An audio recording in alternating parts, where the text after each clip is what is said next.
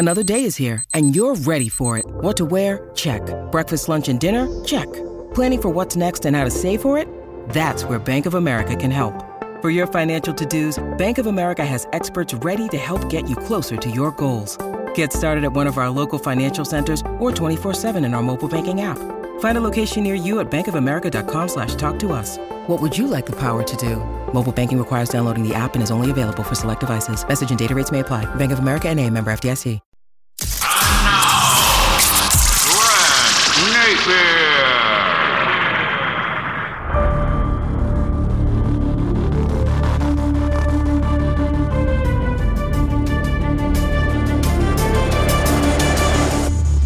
And hi again, everybody. Welcome to opening night of the NBA. And for the Kings, their opening night is tomorrow in Salt Lake City.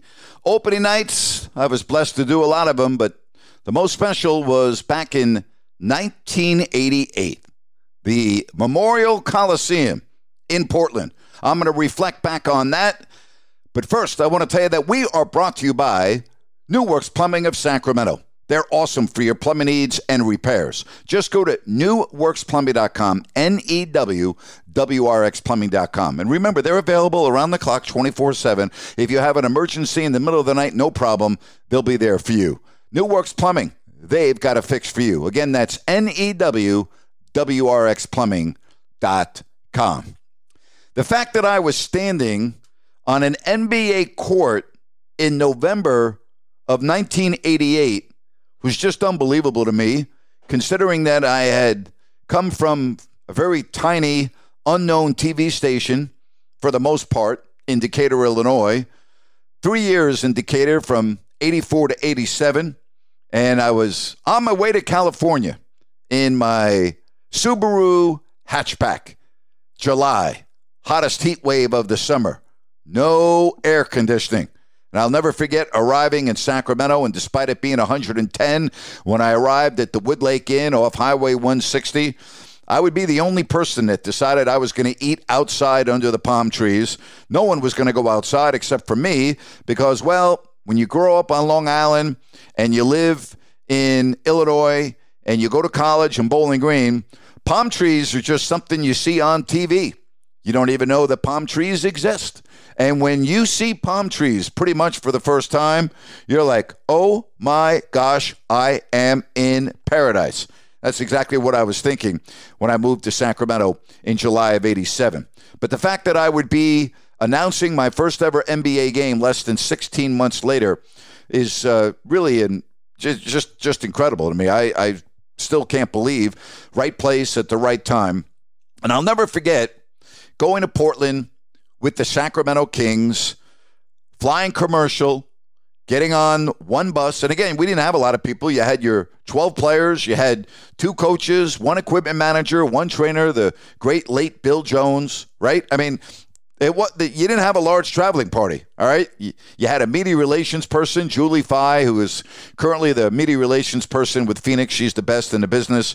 Just have the utmost respect for her. She's incredible. But that's it. That's who you traveled with.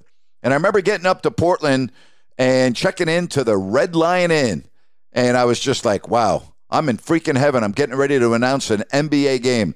And I remember a lot of things about Portland. I remember how great the fans were. I'm not talking about during the game.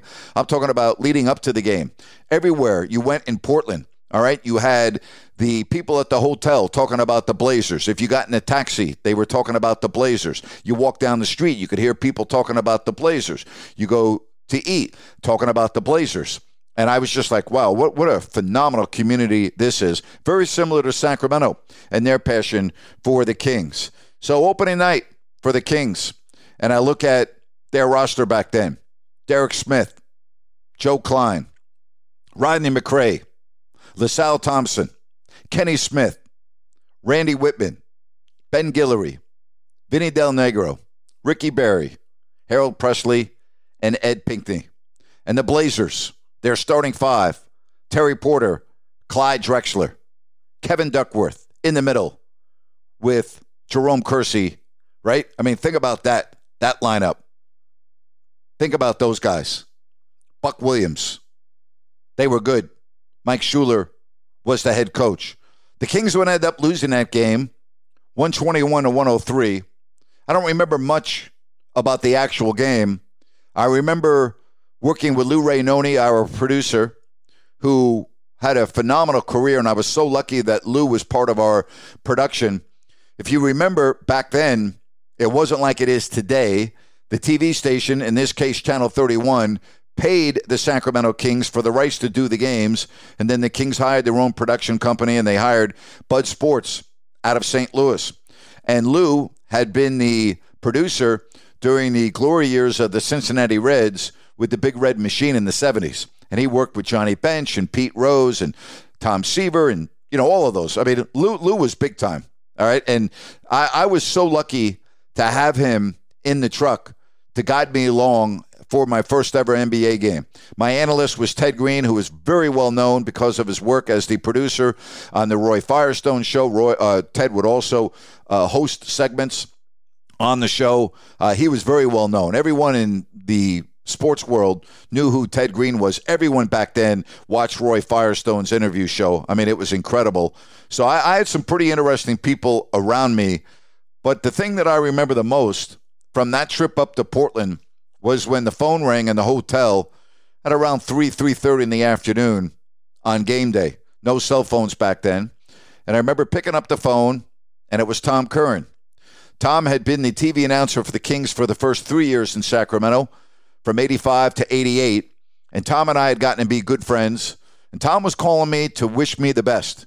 And he made it very clear that it was hard for him not to be with the team, that he loved doing the games for the first 3 years, but he was wishing me the best, congratulating me, and telling me that I was going to do great. And I remember hanging up the phone and thinking, wow, there is class, and then there is class. And that was Tom Curran. Class all the way. And that has always stuck with me throughout my entire career, that even if you have an unfortunate situation or, it didn't work out, or don't ruin it for the other individuals that are moving forward.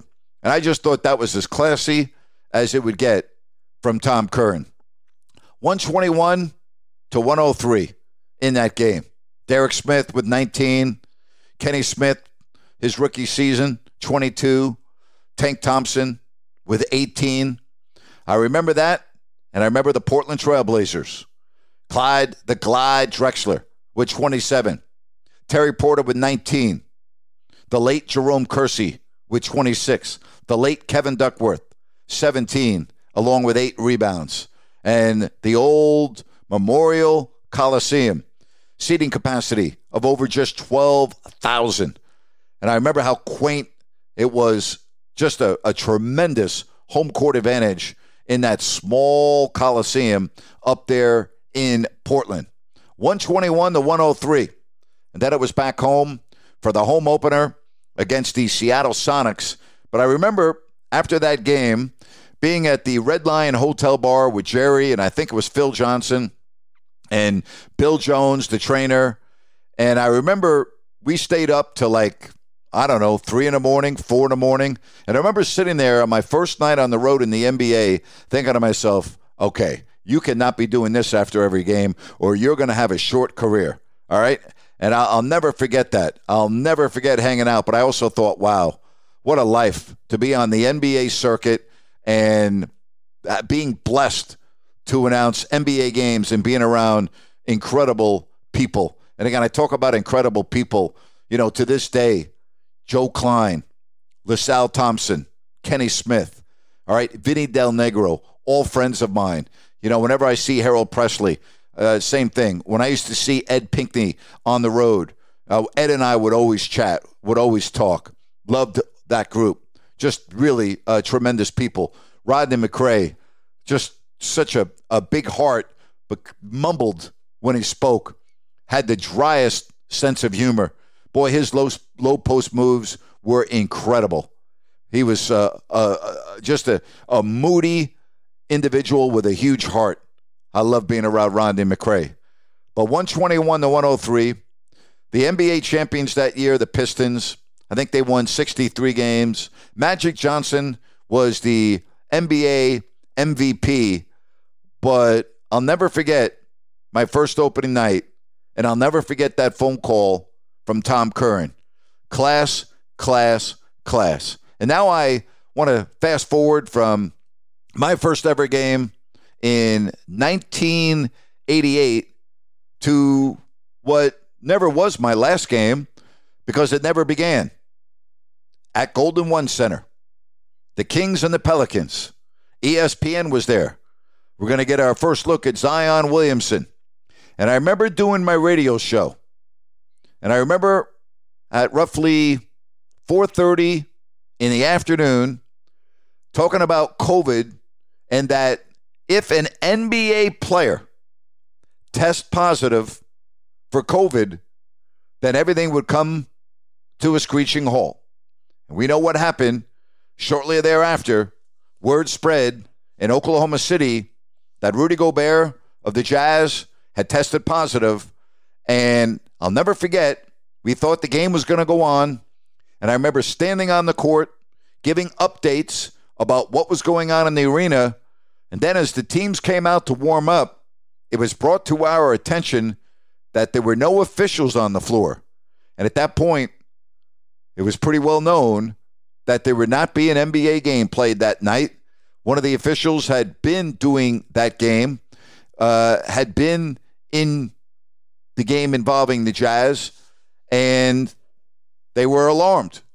And everything was done, and little did we know back then on that March evening what our lives would be like and how our lives really would be changed forever as it related to the pandemic, the vaccinations, the masks, the controversies, the amount of people that lost their jobs, lost their businesses.